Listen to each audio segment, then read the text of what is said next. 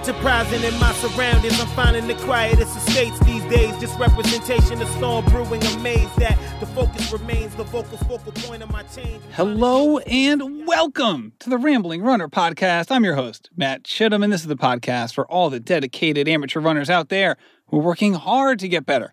While balancing running with the rest of their lives, we are just a few short days away from the Boston Marathon. So why not have the Queen of Boston herself, Des Linden? That is not actually her nickname. I don't know why I said that. I just kind of made it up on the fly. But we're going to go with it because I can't wait to re-air this episode. We put this episode out about 2 years ago, and we're going to put it out again because, frankly, every week you can hear from Des Linden is a good week. So it's been 2 years. It's been too long.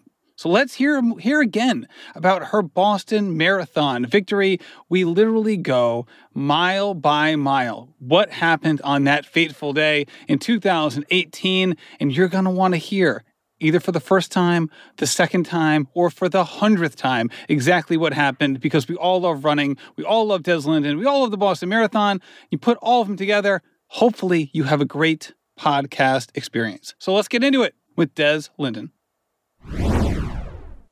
Hello, Des, and welcome to Rerun, the 2018 Boston Marathon. Thanks for having me. Big fan of the show and excited to finally get on. Oh, wow. Well, hey, as good of big a fan as you are of the show, I guarantee you I'm a bigger fan of yours. I'm really excited for this. We actually talked about doing this a couple months ago, and ever since we had that exchange, I've been really excited. And back then, Lord knows, we did not know that the 2020 Boston Marathon was not going to happen. And it was funny, we were kind of sent some messages back and forth last week, and I was like, hey, I can't find the 2018 Boston Marathon. It's been scrubbed from YouTube. I don't know where I'm going to find this thing.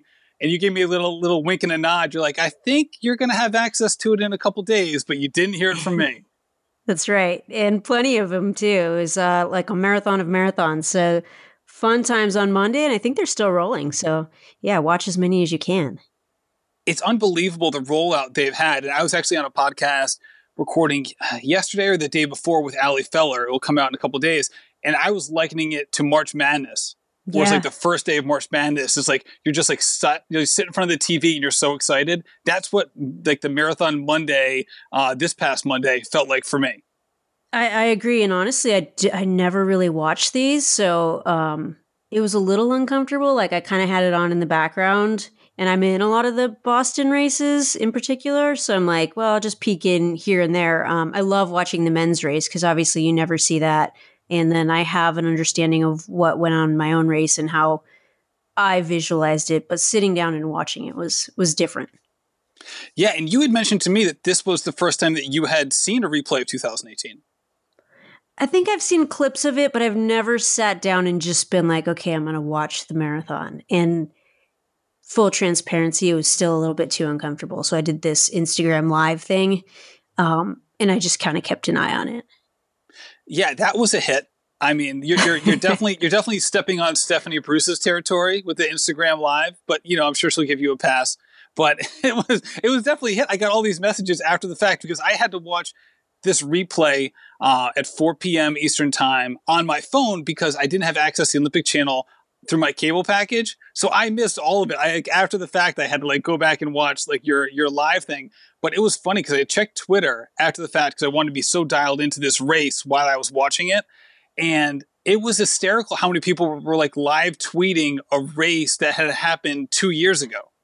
That's really funny. I did not see any of that. And I'm definitely not stepping on Steph Bruce's toes. I'm kind of a one and done on Instagram Live. That can be her territory. I think announcers and podcasters and anybody in the business is like, my job is safe for sure. So one and done there for me.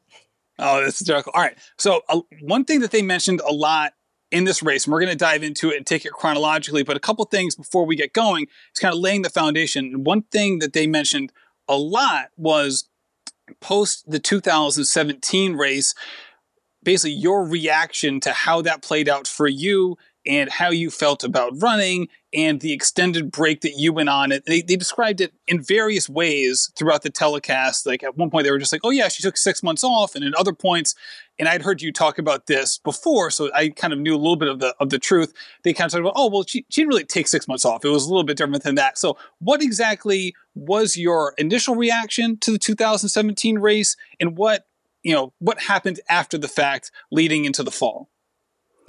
Yeah, so it was kind of a build up to that point, and you come off the Olympics, and there's a little bit of a slump after that, and that's just pretty natural anyhow. And so I plugged Boston in right away. I was like, I know that's going to happen. There's going to be those down weeks and months afterwards, but Boston will get me excited, and that gets you out the door every day, no matter how your Olympic experience goes. And so was super revved up for 2017, got really fit, felt like, all right, I'm ready. This is my year.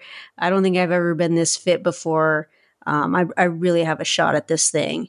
And, I felt like that at the games too. So it was like kind of the second one in the row where I felt that way. And then, raced it and just got shellacked they broke away at 17 miles. And I knew I was running well, but those three women in front of me were just untouchable. It was like, you're just not good enough to win this race. And I think, the last couple miles, it was having that realization and kind of, just being in touch with reality of my age and the missed opportunity in 2011 and really walked away from that race just completely gassed because I put so much into it physically and emotionally and mentally in the whole thing. And they were all just kind of like not going to pan out, and you're actually just not good enough for this. So let go of the dream of Boston was kind of how I walked away from it, because I didn't think I could get any fitter than that.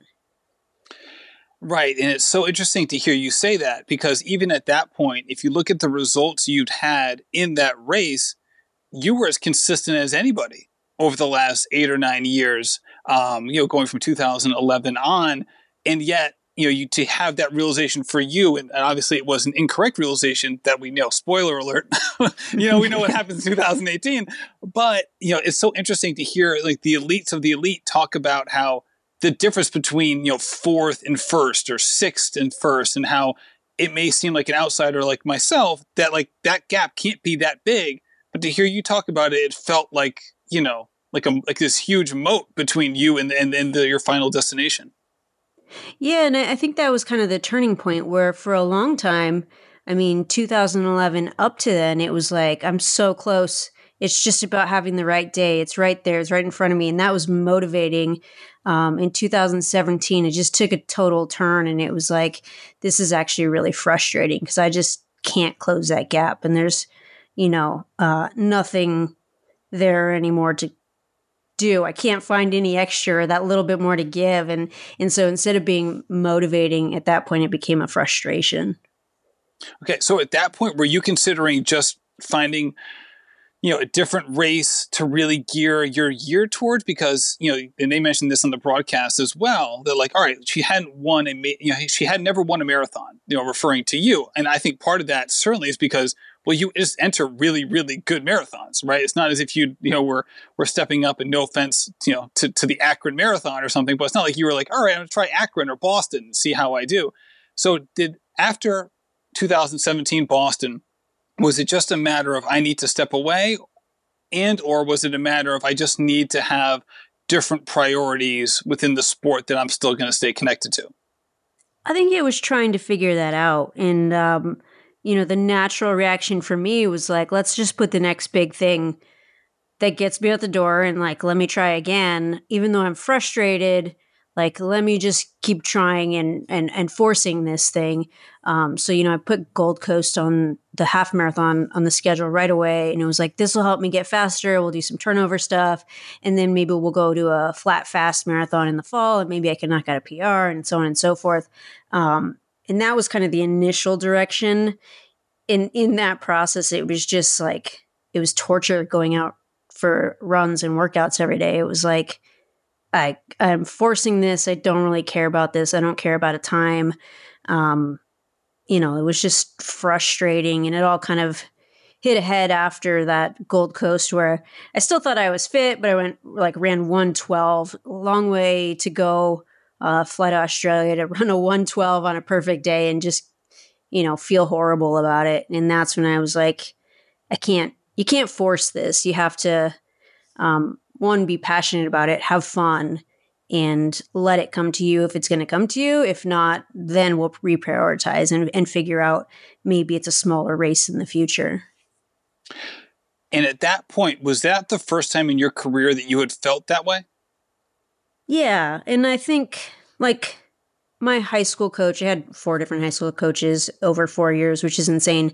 But the guy that really taught me a lot and, directed me a lot as a collegiate and as a pro, just gave me great advice. From day one, his advice was always, if you're not having fun, don't do this. There's other things to do. You can find other things other ways to stay fit and other ways to have fun and the whole thing. So if it's a job, if this job becomes a job that you're dreading every day, do something else. And, that was kind of what I started to feel like it was. And I really was like, I'm not having fun. I need to think about if I really want to do this or not. And the best way to think about that is take a break from it. All right. And that, obviously, because that's the first time you've experienced that, this was a new thing. So who did you lean on to kind of help you with that process, considering that you were making a dramatic shift and a new one at that? Yeah, I mean, it was mostly pushed onto Ryan and, the people that would traditionally help me the most. I was kind of like, I don't want you to help me at all. Don't bother right now. And I feel like I personally felt like, I was taking up their valuable time when I didn't necessarily feel like I deserved it then. Because it was like, you guys are passionate about running. You're, getting me into the best races, or you're coaching me to be my best, and so on and so forth. They're just high level people that I work with. And I was not doing this at a high level at that point. So I relied a lot on Ryan just because, he wasn't a person who was training me to be good or expecting results. He's just a person who loves me no matter what. So at what point during the late summer or, early fall or late fall or even early winter did the spark return for you and you start to get excited about Boston again? Yeah, I think it was probably a full month off. And I just, didn't run, kind of did other stuff. And then, I don't have another job, so I actually started getting bored. And then it was kind of like, well, I would like to go out for a run. Then you do a couple of runs and you're like, well, a workout would be fun. And that was the first, kind of little spark. And it's like, okay, like that was actually fun. But it was a total month off. And then it was a real casual approach to when I feel like working out, I'll work out. If I don't, we'll, pass on that. And that was probably about a month of that.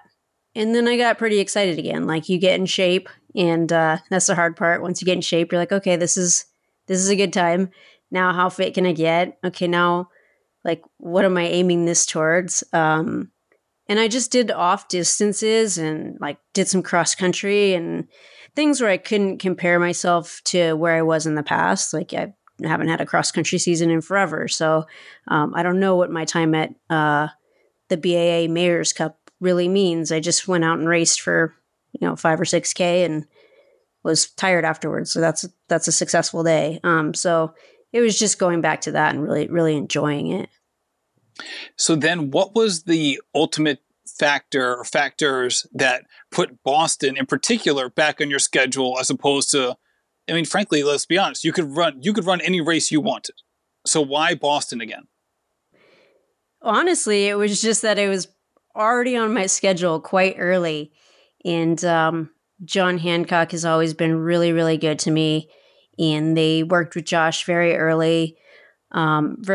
And we're like, we want Des back. She was 4th. She's always really reliable. And I don't know how the conversations went, but it probably was planted on my schedule while I was taking time off, and I didn't really even know it. But when it came around, it was like, no, this is the right thing. And conversations with Josh when I was I do want to get going again. I do want some races. And he's like, well, here's this really good opportunity. And you're like, yeah, that is really good. I'll go there because it's a marathon that if I was going to do, it was always fun. And them extending that offer and like that invitation when I was kind of having a crisis of confidence and self-belief, it was them, reaching out and saying, we still believe in you. Yeah, fourth is really good and it still means you have a shot. Your career's not done. It was all these things wrapped into really just an invitation. And maybe it wasn't how they perceived it, but when it came to me with the timing and, the whole thing, it was like, okay, they still believe in me. So let's give it one more go. And we should say that the Josh that you're referring to is Josh Cox, your agent. And that might not mean anything to anybody by saying your agent. But if you saw the end of this race, Josh was the guy who, as I saw on Twitter, every single person who mentioned it was like, oh, the Josh Cox ugly cry gets me every time. that was the tweet. If I read it once, I read it 100 times. Josh, you're listening to this. No disrespect, but I swear I saw that tweet maybe, again, like 5,000 times on that day. It's so great. Okay, so heading into the race, now we're going to get race day mode now. You're heading into the race. How did you feel from a confidence perspective going into the race compared to previous years? Well, I regrouped well from that time off and, things kind of started coming together. Just ran those off distances all the way through the winter. And then it was like, okay, marathon training is where, I really thrive. But I knew that long break was going to impact this buildup. And so that was kind of always in the back of my mind. And it went well enough. And honestly, by the end of it, I was like, well, I look pretty close to where I was last year, which, wasn't bad. I was fourth. I didn't think I was quite there, but I was flirting with that type of fitness. And so I thought it was going to be like a stepping stone year. Like, okay, I took this break. This is going to be the first step back and we're going to build from here and see where we can go. So I was excited. I was just, I guess, maybe a little more cautiously optimistic, not just like the year before where it was, I'm going to try and win. It was like, we're going to find out where I'm at right now. And were you aware or were you made aware of where you potentially, might fare compared to some of your competition, or were you keeping track of some of the other notable runners in the field? Honestly, not too much. I mean, obviously the field was fantastic, but they always do a great job with that. And the American side was incredible. So that was a huge component, which was just exciting. But I don't really follow the results too closely in a buildup because I don't think they're really all that meaningful. Like a 10K or a half marathon is tells you more what you could go do on the track than what you're going to go do in Boston. And has that always been the case, or is that just the case now that, I mean, frankly, when you're really fit, you're right near the front. So you might not even need to be completely aware of what's going on. Yeah, I mean, you can keep an eye on it, but none of it really matters. It's what happens on race day. Nobody cares about your training log unless you punch it into a result. All right. So you might not have been completely aware of the people you were racing against. When did you become aware of the weather or potential weather? I mean, there was definitely chatter about it. Press conference, which is always on Friday. And then Brooks did their own press conference on Saturday. And that was when I was, it can change so quickly in Boston that you just don't give it a second thought until you're a day or two out. And that conversation was still really similar. Like, how are you approaching this? What's your advice? And I was like, I should probably check this out. Maybe I need some gloves. And I was in Boston on that Saturday because I live in Rhode Island. So we did a little meetup on Saturday in downtown Boston, right near the finish line. And it was cold, man. Like, it was some light snow was coming down. Like, it wasn't accumulating, but it was like a flake here, a flake there. It was really cold. And I remember, at that point being like, man, I'm glad I'm not running tomorrow, to say nothing of someone like yourself. So when did you end up making the decision on what to wear And what exactly was that? And like, I guess, how do you gauge that from a race day perspective compared to like a workout? Where like, obviously if you're in a workout, like you can shed gear, you can stop at some point. What's it like determining what you're going to wear on race day when the weather is so iffy? Yeah. Totally honest. It was a lot of luck. Like they have you put your bag together the night before for if you were to win, this is the stuff you're going to wear on the podium. And so, you throw a jacket in, some pants, whatever it may be. And I picked one jacket, which was a little bit thicker and heavier. And I was like, this is fine. They're all the same. They all have the branding. And then, the black jacket with the yellow stripe across it. I was like, I'll take this one to the start. And I never thought I was going to be wearing a jacket in the race. So then you pack arm warmers, gloves, hat, and double everything, double socks, just so you can warm up and then have dry stuff to start.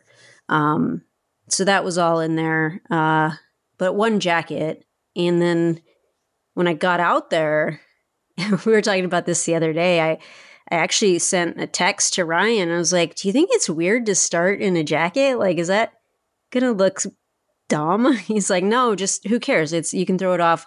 It's going to start slow because it's so bad out there. And I'm like, all right, I'll just start with it. And I was kind of relieved to see everyone else have so much gear on because it was so untraditional, but it was all like last minute and a little bit of luck. But on the flip side, training in Michigan, it's like, okay, I kind of know what to wear right here. And if it's going to go out slow, it's essentially a training run for the first few miles. And then you can build into it from there and strip stuff off and get going if you need to. Yeah, that's a good point. So did you end up wearing underneath the jacket what you expected to? Or did you get to the point where you're like, all right, I'm probably going to wear the jacket the whole time, so maybe I need to take the arm warmers off or whatever? No, I had the arm warmers on underneath and the gloves. Initially, I was like, well, I'll just wear a long sleeve t-shirt and like cut a hole in for the bib. But just a long sleeve in the rain is just something to cling to you. So the jacket seemed a little more practical. All right. Last piece that we didn't talk about for gear was the all black shoes. Because back then it was like, oh, what are these shoes, right? There was like all this like, all right, what kind of shoes is she wearing? And there was even some talk after the fact. Can you say now exactly what shoes you were wearing during the race? Those were the Hyperion Elite, and they just came out, and they were a really early edition. I talked to, before the trials, Nikhil and I did a podcast with Mario about this whole setup, but they flew out to Traverse City, Michigan, and dropped off a pair, I think on Wednesday before I flew out to Boston. So that's when I got that pair of shoes, and it had never been in, that Brooks version. So, Marathon 101, nothing new on race day. They're like, here are these shoes. We think they're awesome, but they've never covered 26.2 miles. You've never even worn them before. So that's what I had. And I did a couple strides in them, and they're super stiff at first, and then, kept striding out. And it's like, these are actually breaking in kind of like nicely. And the guy's like, well, we painted them. There's black paint. So maybe that's like loosening up on them. There's all these things that just could have gone completely wrong. So I had those and my traditional flats that I did all my training in at the start. And same thing. It was like, I still didn't know what I was going to wear. And I was like, you know what? If these shoes ruin my day, who's even going to know because the weather's so bad? Like, I don't think this is going to be the problem. Like, I'm just going to try them out. But that's the first time those went 26.2 miles. It's funny. If they had ruined your day, can you imagine the deal that Brooks would give you after that? Be like, don't say anything. We'll like double your contract. Don't say anything about the shoes. No, honestly, I've never had a pair of shoes from Brooks that I've pulled out of the box, put on, and been like, these feel awful. So there was a lot of confidence there. And yeah, they would have been like, nah, it's probably the weather. Yeah, exactly. Or the paint. Yeah, you can never judge a shoe by the kind of paint that's on there. All right, so the race starts, which was I think the most hysterical getup that I saw rewatching this was a woman all the way to the left, as if you're running the race, an elite. It was actually running with the full poncho on, like the translucent poncho. And it was like billowing out the back. I was like, oh my goodness. Like, I can't even believe it. Were you aware of that at the time? Because and watching it in real time on Marathon Monday, just a couple of days ago, I was like, I can't even believe that that's like one of the best runners in the world. And they're literally wearing a poncho to start the marathon. There was some wild stuff. I did see that. And then a lot of the athletes had like, just like the latex gloves over their regular gloves. Like, I don't know. There was some bizarre stuff. I guess a lot of people, if you're not from Michigan or the East Coast or, the Midwest or something like that, it's like, why would you ever understand how to dress in this? Right. All right. So you're watching this race just as I am. You see the start, and like the commenters are immediately like, oh my goodness, like they are going out slow. And obviously everyone looks slower on TV than they do in real life. Were you surprised by how it looked watching it for the first time? Yeah, that's always interesting. It does look pretty pedestrian, and you're like, I could do that. I could see how people could, think that, well, I could run in that group. They're not going that fast. And you have the occasional reporter who's like, well, I'll run next to them and get an interview. And that seems like a logical idea. And then you see it in real life and you're like, no. So it was a little surprising. Yeah, it always depends on which camera angle they use, right? Because if they use the camera angle from either the front or the back, you just can't tell. But occasionally they'll go to like the motorbike next to you. You'll see people striding out and it looks like they're going 4 times faster than they were from the straight on angle. Absolutely. It's actually quite entertaining. All right. So the race starts. Everyone, again, even for, truth be told, everyone did start out pretty slow. I mean, the 5K was 19:17, and it wasn't as if that was even paced. Like the first mile was definitely the slowest, even within that. And then Murga goes out at the half mile mark. From there, when you're early in a race like this, and specifically in this race, do you even, stay aware of little things like that? Or are you just like, all right, man, this is a 26-mile race. Like, I'm just not going to be bothered by little one-off moves like that? Yeah, I found it interesting. I was, logically, you're just like, it's way too early to be doing that. And this pace is slow, but look what we're headed into there's going to be no relief for 26.2 miles. We're just going straight into this. So what's the hurry? And it was funny because, and there's no way of the men's race, there's no way that Yuki knew that had happened in the women's race, but literally the exact same thing happened in the men's race. We're not going to, look at the men's race this whole time. We're going to talk about the women's race, but I thought it was funny how like it was pretty symmetrical in terms of how the start was for both men and the women. Yeah, not totally surprising, but I loved what Yuki did. I thought it was just so smart. And he's like, well, they say if you go out too hard in Boston, you fade and you pay for it later. So I'm going to take everyone out too hard in Boston. And then he's just out there by himself. Yeah, exactly. And to the point where they were actually not even showing him. They were showing like the pack trailing him as if they were the leaders, which was always kind of funny. Like, oh yeah, here are the men's leaders. Oh, no, not really. This is actually second place. Yeah. All right. So, she breaks out and then she's caught fairly quickly. You come through the first 5K at 19:17. Were you aware of the pace, or are you just looking at the people near you and judging your own pace? Yeah, I mean, I didn't really ever check my watch. It was like I just need to be in the pack. Whatever the pack does, you're kind of at the mercy of them because of the conditions. Was definitely pretty aware that I felt really bad from the gun, and even that pace was like, I'm not sure this is sustainable today. And then the 10K was significantly faster. So the 10K split was 17:51. At that point, did you feel like you guys were going at a pace that was fairly hard, or did it still feel like, again, this is all based on like the conditions, obviously, or did it feel like people were still kind of holding back a little bit? Yeah, and for me personally, I guess when I say that didn't feel sustainable, it was almost over that 5K to 10K where I was like, this has gotten a little bit quicker and I'm not sure I can do this the rest of the way in.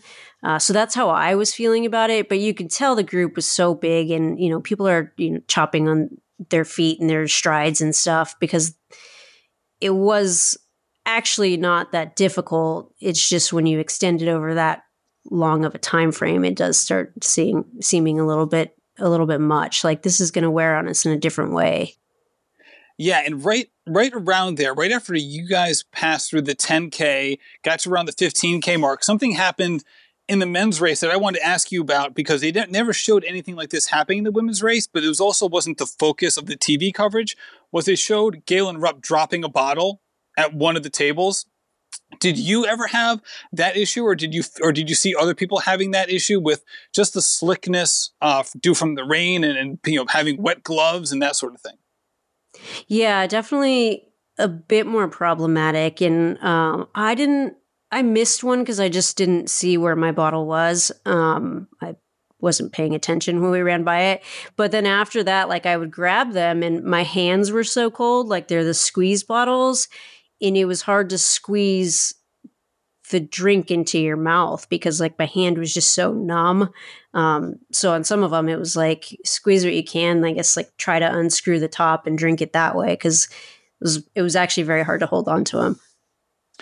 And then there were also times where obviously you could just pass, through the volunteers who were just holding cups of water. Did you ever just go that option just because you wouldn't have to squeeze anything out?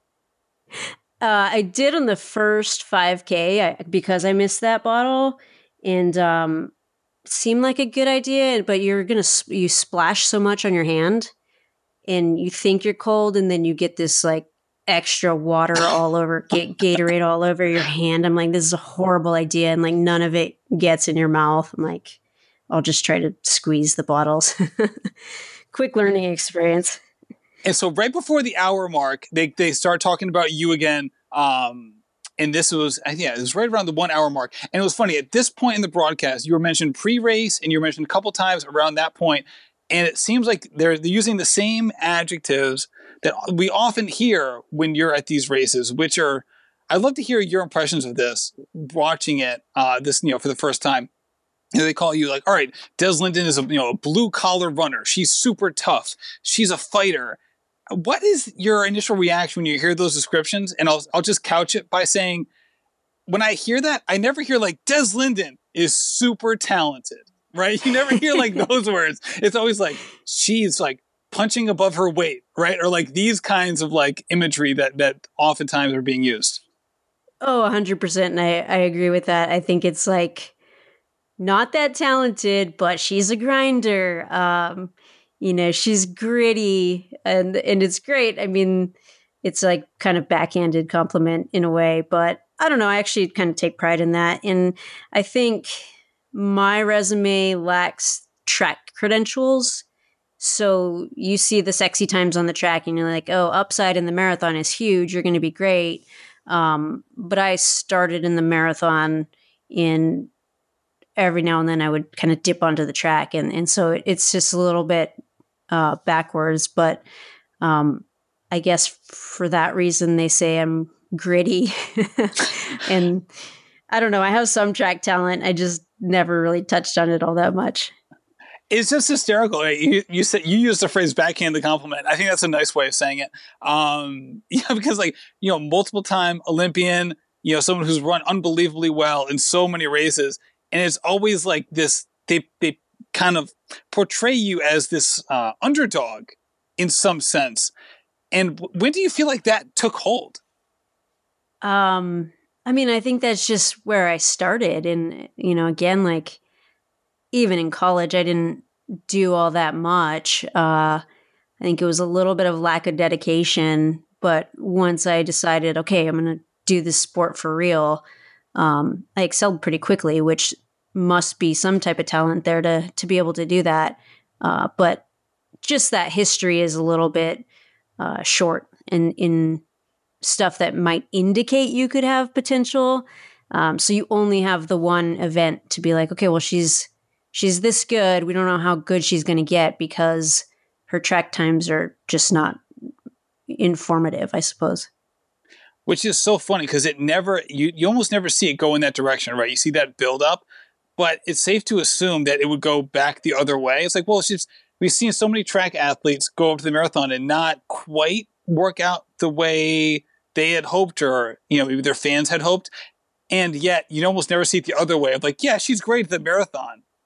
but there's no way she can run a 5K. It's like, I think she can handle it okay. All right. So right after that, which was kind of it basically, obviously there was no way of the broadcasters to know what was to come, but they basically describe you this way. And then a minute later is, one of like the hallmark things that happened in this race that everyone will always remember who watched it. And that's the epic, the porta potty run, right? The Shalane Des porta potty run, at, 112. What was the conversation like between you and Shalane, prior to that event? Yeah, in the early miles, I was, didn't feel like my legs were kind of come around at all that day. And so I found her in the pack and I was like, I think I'm probably going to drop out today. This is going to be miserable. And she was super concerned. She like kind of grabbed my shoulder and she's like, oh my gosh, are you okay? Are you hurt? And I'm like, no, I just kind of feel flat. But if you need anything, like, let me know. And I didn't really elaborate on that, but it was kind of like if you need someone to pace you or you want someone to run next to you or whatever. So that was just on the table early on. And it wasn't something she asked for or anything like that. But, later down the road, she kind of found me in the group and was like, I'm having like stomach distress. And there was porta potties up ahead. She's like, do you think I should go? And it was just like kind of thinking out loud from her end. And I was like, it's slow enough. You can get back in pretty quickly. I was like, I'll try to go to the front and slow it down. If not, I'll, reconnect with you or whatever. But usually in those situations, like if you have stomach distress, it's not going to get better as you go throughout the race if you don't like solve it. So it was slow enough. I'm like, just go. So that was kind of the really quick conversation. Yeah, stomach distress is not something that favors the procrastinator. Well put. So, all right. So I guess before we dive into what happened next, is she somebody that you've had that kind of in-race candor before? Or is that something that's, just fair, that's pretty commonly done amongst people who know each other in races of this distance? I feel like because we had raced so much and coming off the Olympics and, I don't know, just maybe the nature of the day, it was like, I felt like she was a teammate from a couple of games and we both really wanted the same thing on the day for an American to win. Of course, she was fresh off the New York win too. So it was like, it was her, I felt like it was her day. But it wasn't something that, we had in the past. It was just maybe a thing that had been building over teams. And then you throw in the conditions. It's like, yeah, we should probably work together if possible. And a big thing on the broadcast was talking about how that she was from that area. And certainly it's not as if she trains in Boston area, but that she was from Marblehead, Mass, which is fairly close to Boston. So was that something that you were aware of in terms of, this being a hometown race, so to speak, for her?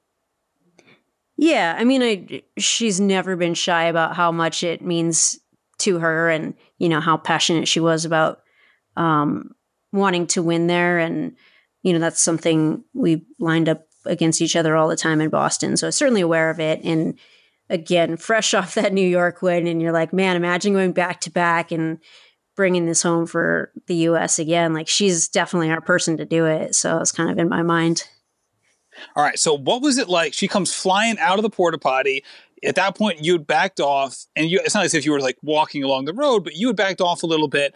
And it looked like someone was actually with you when she comes, flying out of the porta potty. What was that moment like? It was really strange because initially I'm like, well, I'll just go to the front and slow it down. Like that'll be easy. No one wants to lead right now.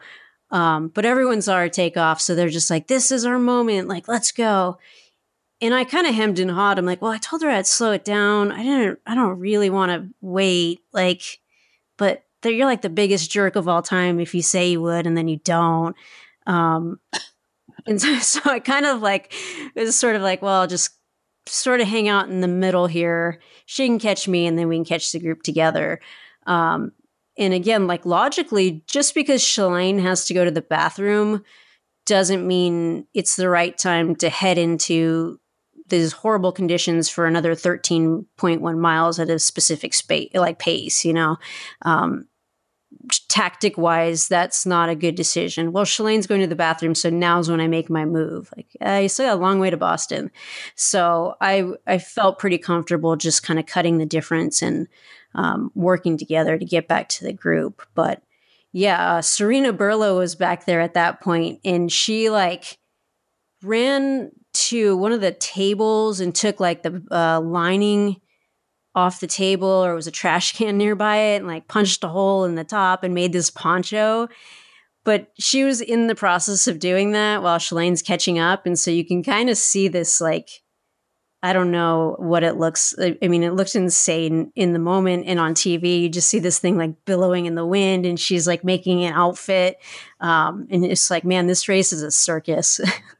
That is the wildest thing I've ever heard. So she's literally doing a home improvement project, while she's running the marathon, ripping things off tables. You're sitting there I'm not even sure what I'm doing. Shalene's probably completely gassed up with adrenaline. I got to get back into this race. You're at that point had almost had 1 foot out the door of whether you were even going to continue. So at that point, were you just thinking all right, I'm gonna get her back to the pack and adios for me at this point? Totally. Yeah. I'm job done. Check. I can go get brunch. So what changed? So we catch back up, and I actually start feeling respectable. I think I gapped her just a little bit. I looked back and I'm oh, I'm putting a gap on her, and I'm supposed to be helping her get back to the group. So we slowed down. I slowed down a little bit, and we kind of worked our way back up. And then we reconnected, and I was well, I'm probably pretty good for the day. And the group was kind of stretching out in front of me, and Molly Huddle was, I guess at that point, Daska had gone off the front, and Molly Huddle was leading that chase pack, and she was running right into the wind. And I was just looking up, and I'm she's in the worst spot. If she gets them to Daska, she's going to be fried. So I'm just going to try to regroup for a little bit here, get in front of Molly, and do that.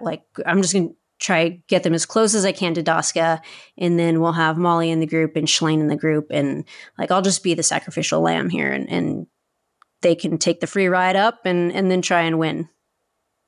Yeah, because you get Shalane back at 120. Mm-hmm. I say Shalane back because that was the plan, but you guys both get back at 120. At 121 on the clock, Daska gaps the field.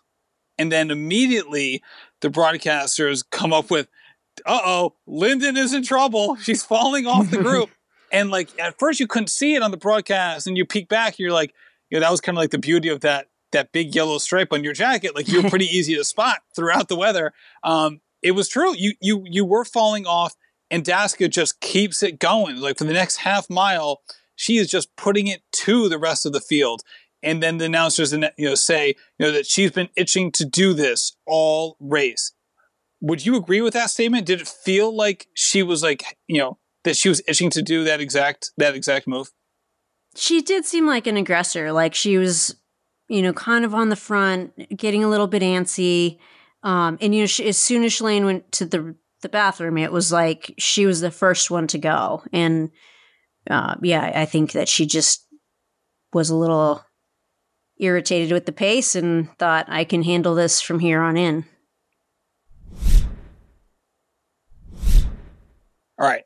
At 1:30, so basically 9 minutes after Daska leaves, takes off from the group, 10 minutes after you'd rejoin the group, you come back again. So you rejoin the chase pack. At that point, they now announce, this is 6 minutes after they announce that you're in trouble. Oh no. Dez is back from the dead. Is that how you felt? Did you feel like you had this, complete resurgence, or was it far more tactical and evolutionary? It was pretty tactical, and it was still just very short-term thinking. I'm just going to get to the group and then help the people on the front for as long as I can. Not putting myself back in here, and I think I've got a shot. It was still very short term. Like, how can I help these other people in the pack?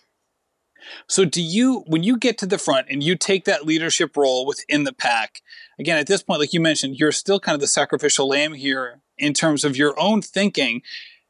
You talked about your conversation before with Shalane. Do you say anything to the rest of the group, or is it just, do they just understand what you're up to when you head to the front and start pressing the gas a little bit? Yeah, I didn't say anything. It was very much like, this gap is getting too big. We have to go. And here's the ticket, like, jump on board. Because no one was really willing to push the way we needed to chase Daska, because it was a big task into the weather. And it was like, it was almost like everyone was like, okay, well, we're not going to win. So do we start battling for second place here and positioning for that? I was like, no, I'm going to go to the front and we're going to try and get this thing back together. So were you aware of the group behind you and around you as you were doing that, or were you singularly focused on closing the gap? I was pretty eyes up and let's just close this gap. So looking up at Daska, and yeah, I mean, the intention was like, hopefully Molly tucked in right behind me. Hopefully Shalane's right there. I don't really care about anybody else, at that point. And yeah, I looked back and it was completely strung out and it was not what I expected at all. Yeah, no, absolutely. And that's why I asked, because this is a couple times they went to the side view during the broadcast and you're killing it. And they're like, oh my gosh, she's got the spring is back. And they're pumping you up. You're making moves. And then at the 150 mark, you kind of started to like partner with Chasir a little bit there. And then at the 30K mark, 152.32, you're 25 seconds back. At what point did you shift mentally from I'm the sacrificial lamb who's helping others to I'm in this to chase her down for myself? Yeah, I think Edna Kiplagat went by me at one point. And it was before the fire station. And I was like, this is super weird. Like, I'm leading this group. Like, why don't you just tuck in? So I kind of just peeked over my shoulder and the group had just completely blown apart. And I'm like, oh, she's like racing me right now. Like, she's chasing down Daska and she's like, let's go. And that's kind of the mentality shift right there. It was like, okay, well, I'm actually feeling pretty good. I've put this group away and kind of exploded this whole thing open. So why not just race and see what happens this late part? Because obviously, even though you don't feel great, everyone feels bad. So just worry about yourself from this point moving forward. And then the 15, like the not the 15 minutes of the broadcast, but like the in real time 15 minutes from 152 or so to around 210, there's not a huge focus on the women's race. And all of a sudden, Daska's getting passed at 210, like coming out of a commercial. And you're like, wait, what just happened? So did she come back to you quickly? Or what was it like catching up to her with you and Chasir and Edna Kiplagat's right behind you two? What was it like catching her in terms of the pace with which you guys closed the gap or she came back to you? It was through the whole Newton Hills. And I'm like, nah, there's no way we're going to catch her. I'm just going to kind of shadow Cheshire, and that's, the podium would be amazing today. But she just seemed too far away. And then Cheshire kind of gapped me as well. So it was like, just hang tough. Like, this is a great spot to be in. But you always have your eyes up, and I'm I know the course really well. So I'm running the tangents and I'm seeing like these gaps close a little bit quicker and a little bit quicker as we get to the end of the Newton Hills. And then, Daska was just on the wrong side of the road all the time, all of a sudden. And it was like, she's in a world of hurt. This is going to come back. But that was late in the hills. So what was the visibility like compared to previous years in terms of just being able to track her? Yeah. So, it's a little bit easier. Instead of looking for the individual, it's just like the pile of press trucks, So it's like, where are the clocks? Where are the trucks? You eye up those vehicles and it's like, that's where I need to get. Okay. And were you able to gauge how well Shazir was feeling during this period? She seemed, it was a lot like Edna, where, she really just wanted to race me. Like I was in front of her, pushing into the wind, and she went by me. Like, okay, that's whatever. And then she kind of slowed down a little bit. I'm like, we're not going to catch her at this pace. So I would go by her, and then she passed me right back. And it was obvious that she wanted to be in control of the racing. And so I knew she was already pretty much stretching herself all the way out at that point. Like otherwise, just tuck in and take the pacer up to the the leader. And so she wanted to be an aggressor. And so I thought she felt good. And if I could keep her in my sights, I would be in a good spot. Okay, so 2:10, she passes Daska, and you're right behind her, maybe about 20, 30 meters or so. And then you pass Daska as well a couple seconds later. What's the thought process at that point for you, now that not only has the field behind you completely blown up, as you put it, but Daska, at this point, there's no way you feel like she's a contender. What's your thinking here in terms of not only your potential to win this race, but how strategically you want to achieve that goal? Yeah, I think at first I was like, cool, I'm going to get second place today. This is like, if I hold it together, I can get second place.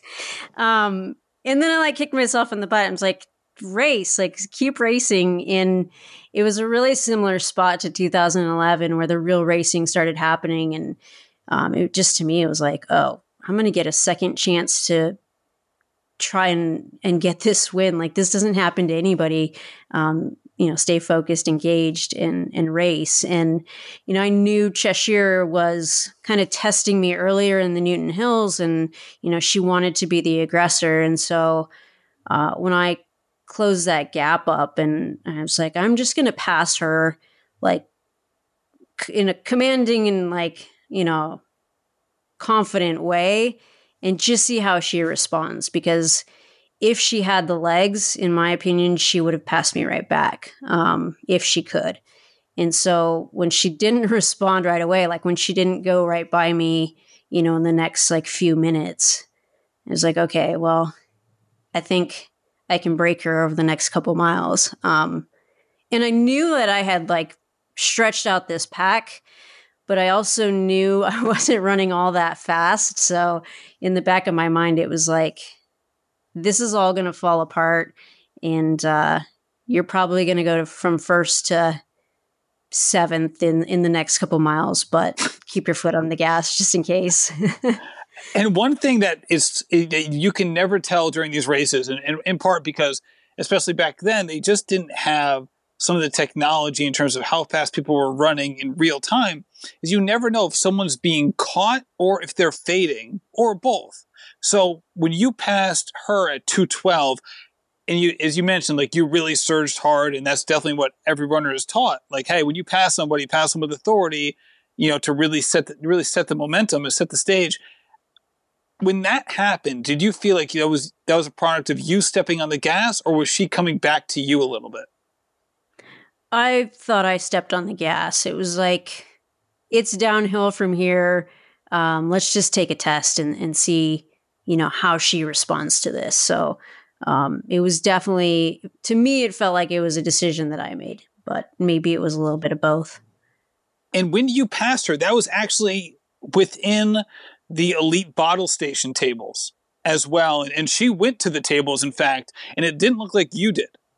I skipped a ton of bottles that day, which again was I'm like, oh, this is all going to go horribly wrong in these late miles because of that. But I also remember skipping that one in 11. I'm like, it didn't cost me anything. Maybe a second or two. Not cheating. Yeah, because you just kept flying through. And then she went to the bottles, which they didn't, I don't know if they commented on that in real time, but it was like, wow, this is a harbinger of things to come. Because there's no way, if you're her, especially considering the aggressiveness that she showed just a mile earlier, that she'd be going to the bottles if she felt like she was going to be coming back and counterpunching you. Right. So at that point, again, there wasn't a whole lot of drama from that point forward, the last 30 minutes or so, you're someone who's well known to the crowd. Not only are you an American, but you've had so much, success there over a long period of time. When you were running past the people and obviously they were cheering hard for you, can you hear it on the broadcast? Were you getting like information about where she was behind you, or was it just all positive affirmation type cheering? It was just, positive cheering, the USA, USA. A lot of people knew who I was, so it's a lot of go Des, but not a lot of feedback on what was going on behind me. And I was definitely running scared. Like I wasn't going to look back, and I knew I was slowing, but, I felt like I was like preparing myself to respond if someone went by. In retrospect, this is a great comparison because you and Karui were in similar positions in the last few miles. And, way out in front, huge lead, great pedigree. These are, you guys are the class of the field in certain ways. And then, he's looking back constantly. So you said just a second ago that you didn't want to look back. Is that because you didn't want to give people confidence behind you, or you feel like once you start doing that, it sets up some sort of like negative domino effect within yourself? It was more confidence to the people behind me. I mean, I felt in control and like I was moving forward well enough. But I also knew that the pace wasn't like lightning fast. I didn't really know what's the appropriate pace in these conditions for this part of the race. But I felt like I had fight in my legs. Like, okay, if someone comes up, you try and attach to them and see if you can go. So at what point in the last few miles did you feel like you would put yourself in a position to really step on the gas all the way without fear of blowing up before the finish? I was afraid the whole time, to be perfectly honest. I mean, I guess I really prepared myself to turn onto Boylston. And when I got into Boylston, I was like, no one's passed me yet. And my legs feel good enough. And I've run this stretch before and I've got it wrong before. And I think I have enough today. I feel strong enough to, fight for that win down Boylston if I need to. So it was around there. All right. Oh, one thing I wanted to mention when you passed Shazier, as soon as you make the pass and it looks like, all right, she's not going to immediately respond. At that point on the broadcast, and I know you're watching it, they immediately cut to 2011 finish at that point. And as a Boston Red Sox fan, my whole life, it's like every time before, early 2000s, when we had any success, they would show like the Bill Buckner between the legs play in the World Series in 1986. It felt like that moment, like must have been like your feeling in retrospect, like watching this. Cause like, come on, man, you're going to show that? Like I just made this huge move. You're going to show me 2011? Right. Like let's just put that in the past and that moment's gone from now on. When you saw that watching it, what was your initial reaction? I mean, I loved like just the idea that those races kind of played out in those late parts really similarly. I liked that. And, there's kind of the overcoming moment as well. That's pretty cool. I hadn't thought about it negatively at all, but that's actually pretty funny. It also seems like a great way to jinx someone. Like, don't show that. Yeah, it's exactly like the broadcaster during a basketball game being like, all right, this guy's made 11 free throws in a row. And you're like, all right, well, he's going to miss this one. Right, forget it. All right, so you're watching this, and you've just mentioned, like, basically once you got, onto Boylston, that's when you knew. That's also on the broadcast when they're cutting to Ryan at the finish line. He's not holding it together at all.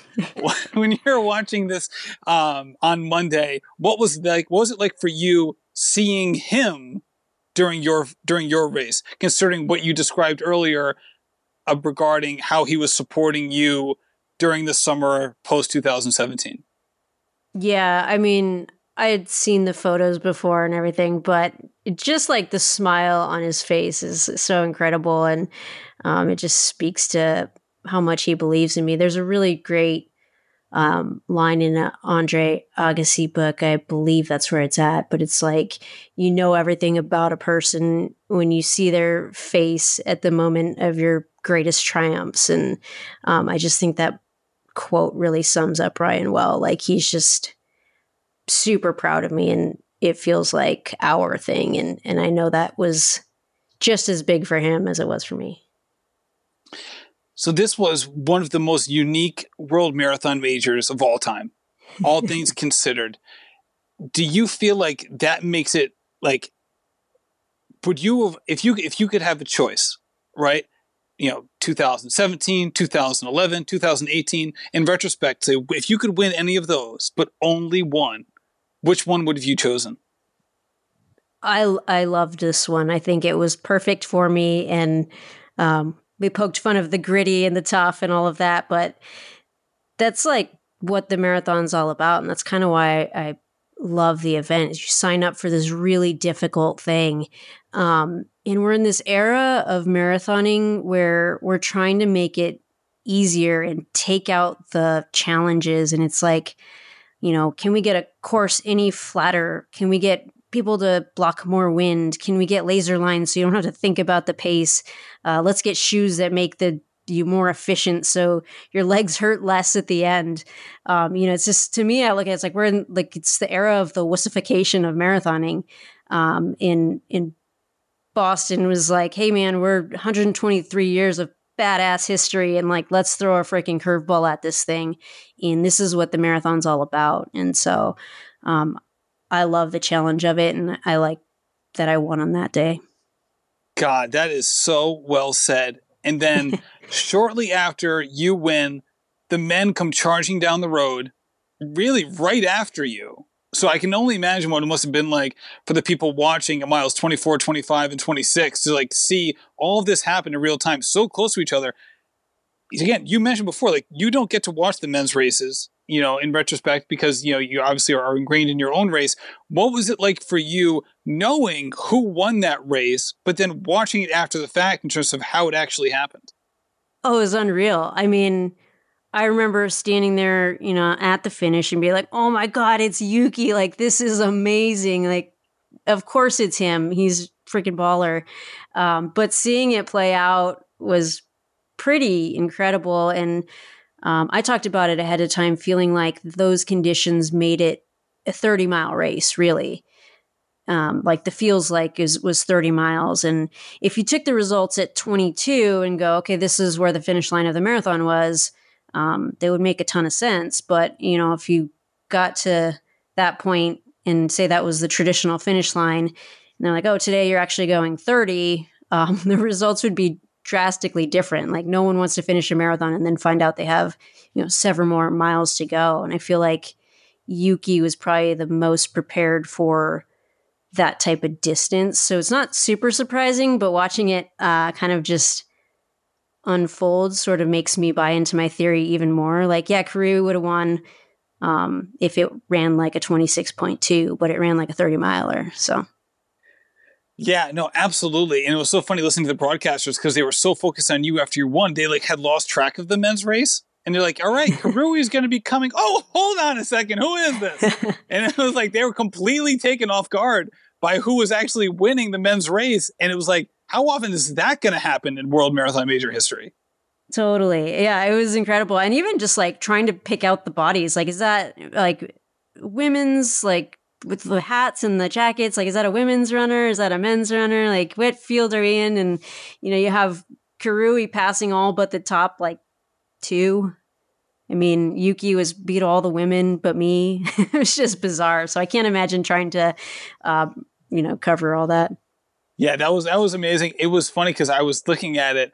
I try not to do any research before watching the race because I want to watch it like with fresh eyes and do research afterwards. But I'm watching the race and then you finish and Karui's still in the lead. I'm like, what's wrong with me? I thought Yuki won this race. Man, I have the worst memory ever. And then I'm like, oh, he did win the race. I had like that moment of like, oh, thank God he won. Because I don't know how I've probably been like misspeaking about this race for 2 years. Like I've been saying the wrong winner the whole time.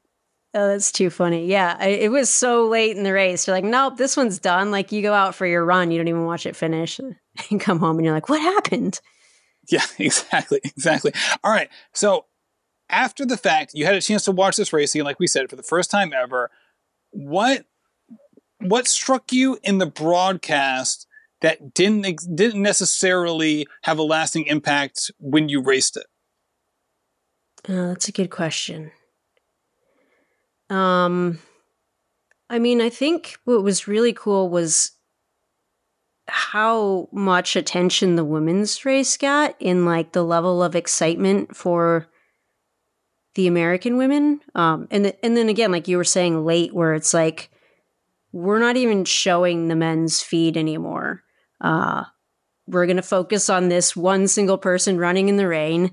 And it's a female, and there's not a lot of sports that, women get equal coverage, and then to have a moment like that, you're like, well, that's pretty cool. And it's not like the men laid a goose egg. Like you had Shadrach Biwott come in third on the men's side, so they were certainly right in there. It was just like that moment was a little bit bigger.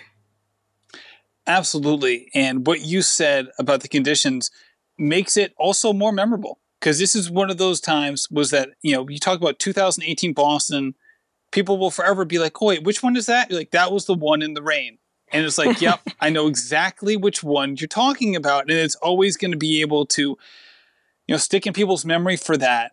And when you look back at that fact of like, hey, these conditions obviously were a hindrance to people, performing at their best, right? Like that was probably the worst marathon time you might ever have in your life, right? Depending on how long you run marathons for, but it was also maybe one of the highlights of your life.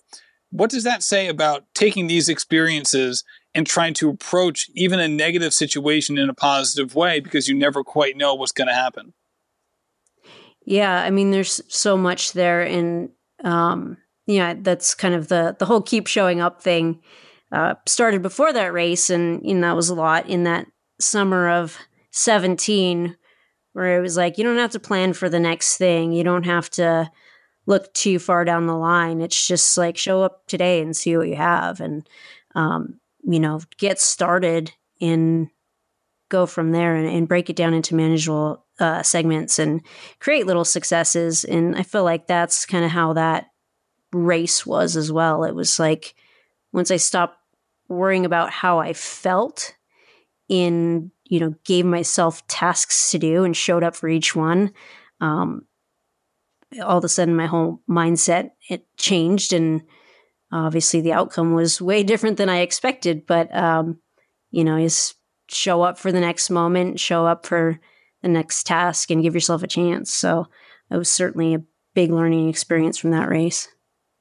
And the Rambling Runner podcast is predominantly for and about dedicated amateur runners. And obviously, we're talking about the Boston Marathon here. The person who won the Boston Marathon, that's, we're not talking about amateur anything right now. However, what you experienced on that day can be a teaching moment for so many people. The people who say, all right, I want to run the perfect marathon on the perfect day to get my best possible time, and then that will be the highlight of my career. Almost this formulaic approach to how to succeed in running within their current fitness level. And yet, this is a highlight moment for you that didn't follow any formula. So what would you advise people? You're a coach now, like you're coaching amateur runners now as part of something that you're doing with your award. What would you tell someone who's trying to approach their running in that formulaic way, considering what you've learned in your own career? I would say get out of your own way. I always thought of myself as a 1,500 meter runner when I started running. People were like, are you going to run the 10Ks? Absolutely not. That's too far. And the same thing with the marathon. And then when I realized I didn't have all the answers, and that maybe other people, had a different way I could achieve success. And I stepped out of my own way and opened my mind to different possibilities. I realized that all of that stuff is just putting boundaries and limitations on ourselves. It doesn't have to look a certain way to be success and to define success. So don't put limits on yourself and keep an open mind. I think one of the great things about our sport is that we all kind of experience the same thing. It's just at maybe different paces. But a good tip that I always remind myself is to keep a beginner's mind. And that's just like taking things from a very basic level and being open to the possibility that I might learn something every single day by listening to, information from everywhere. So I don't have all the answers, and I want to keep an open mind and try to figure out new ways and learn new things. So approaching it like a beginner all the time. That's a great place to end it. Des, thank you for coming on the show. This has been so much fun. Yeah, absolutely. Thanks for having me. Des, thank you so much for coming on the show. Thank you for listening. If you're running Boston, good luck. If you're listening to this while you're running Boston, hey, keep up the good work. You got this. And if you're listening to this 5 years in the future, welcome. Thank you so much for listening, and happy running. This has been a production of Rambling Runner Podcast. This podcast is produced by David Margetti of In Post Media. Thank you to Meta P for the music. His song Righteous Path featuring Rex Mayhem and Chip Fu is produced by Symphonic Bang.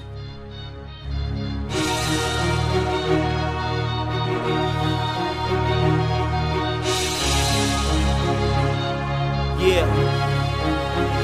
Enterprising in my surroundings, I'm finding the quietest estates these days. Just representation of storm brewing, amazed that the focus remains the focal point of my change. I'm trying to show this industry I got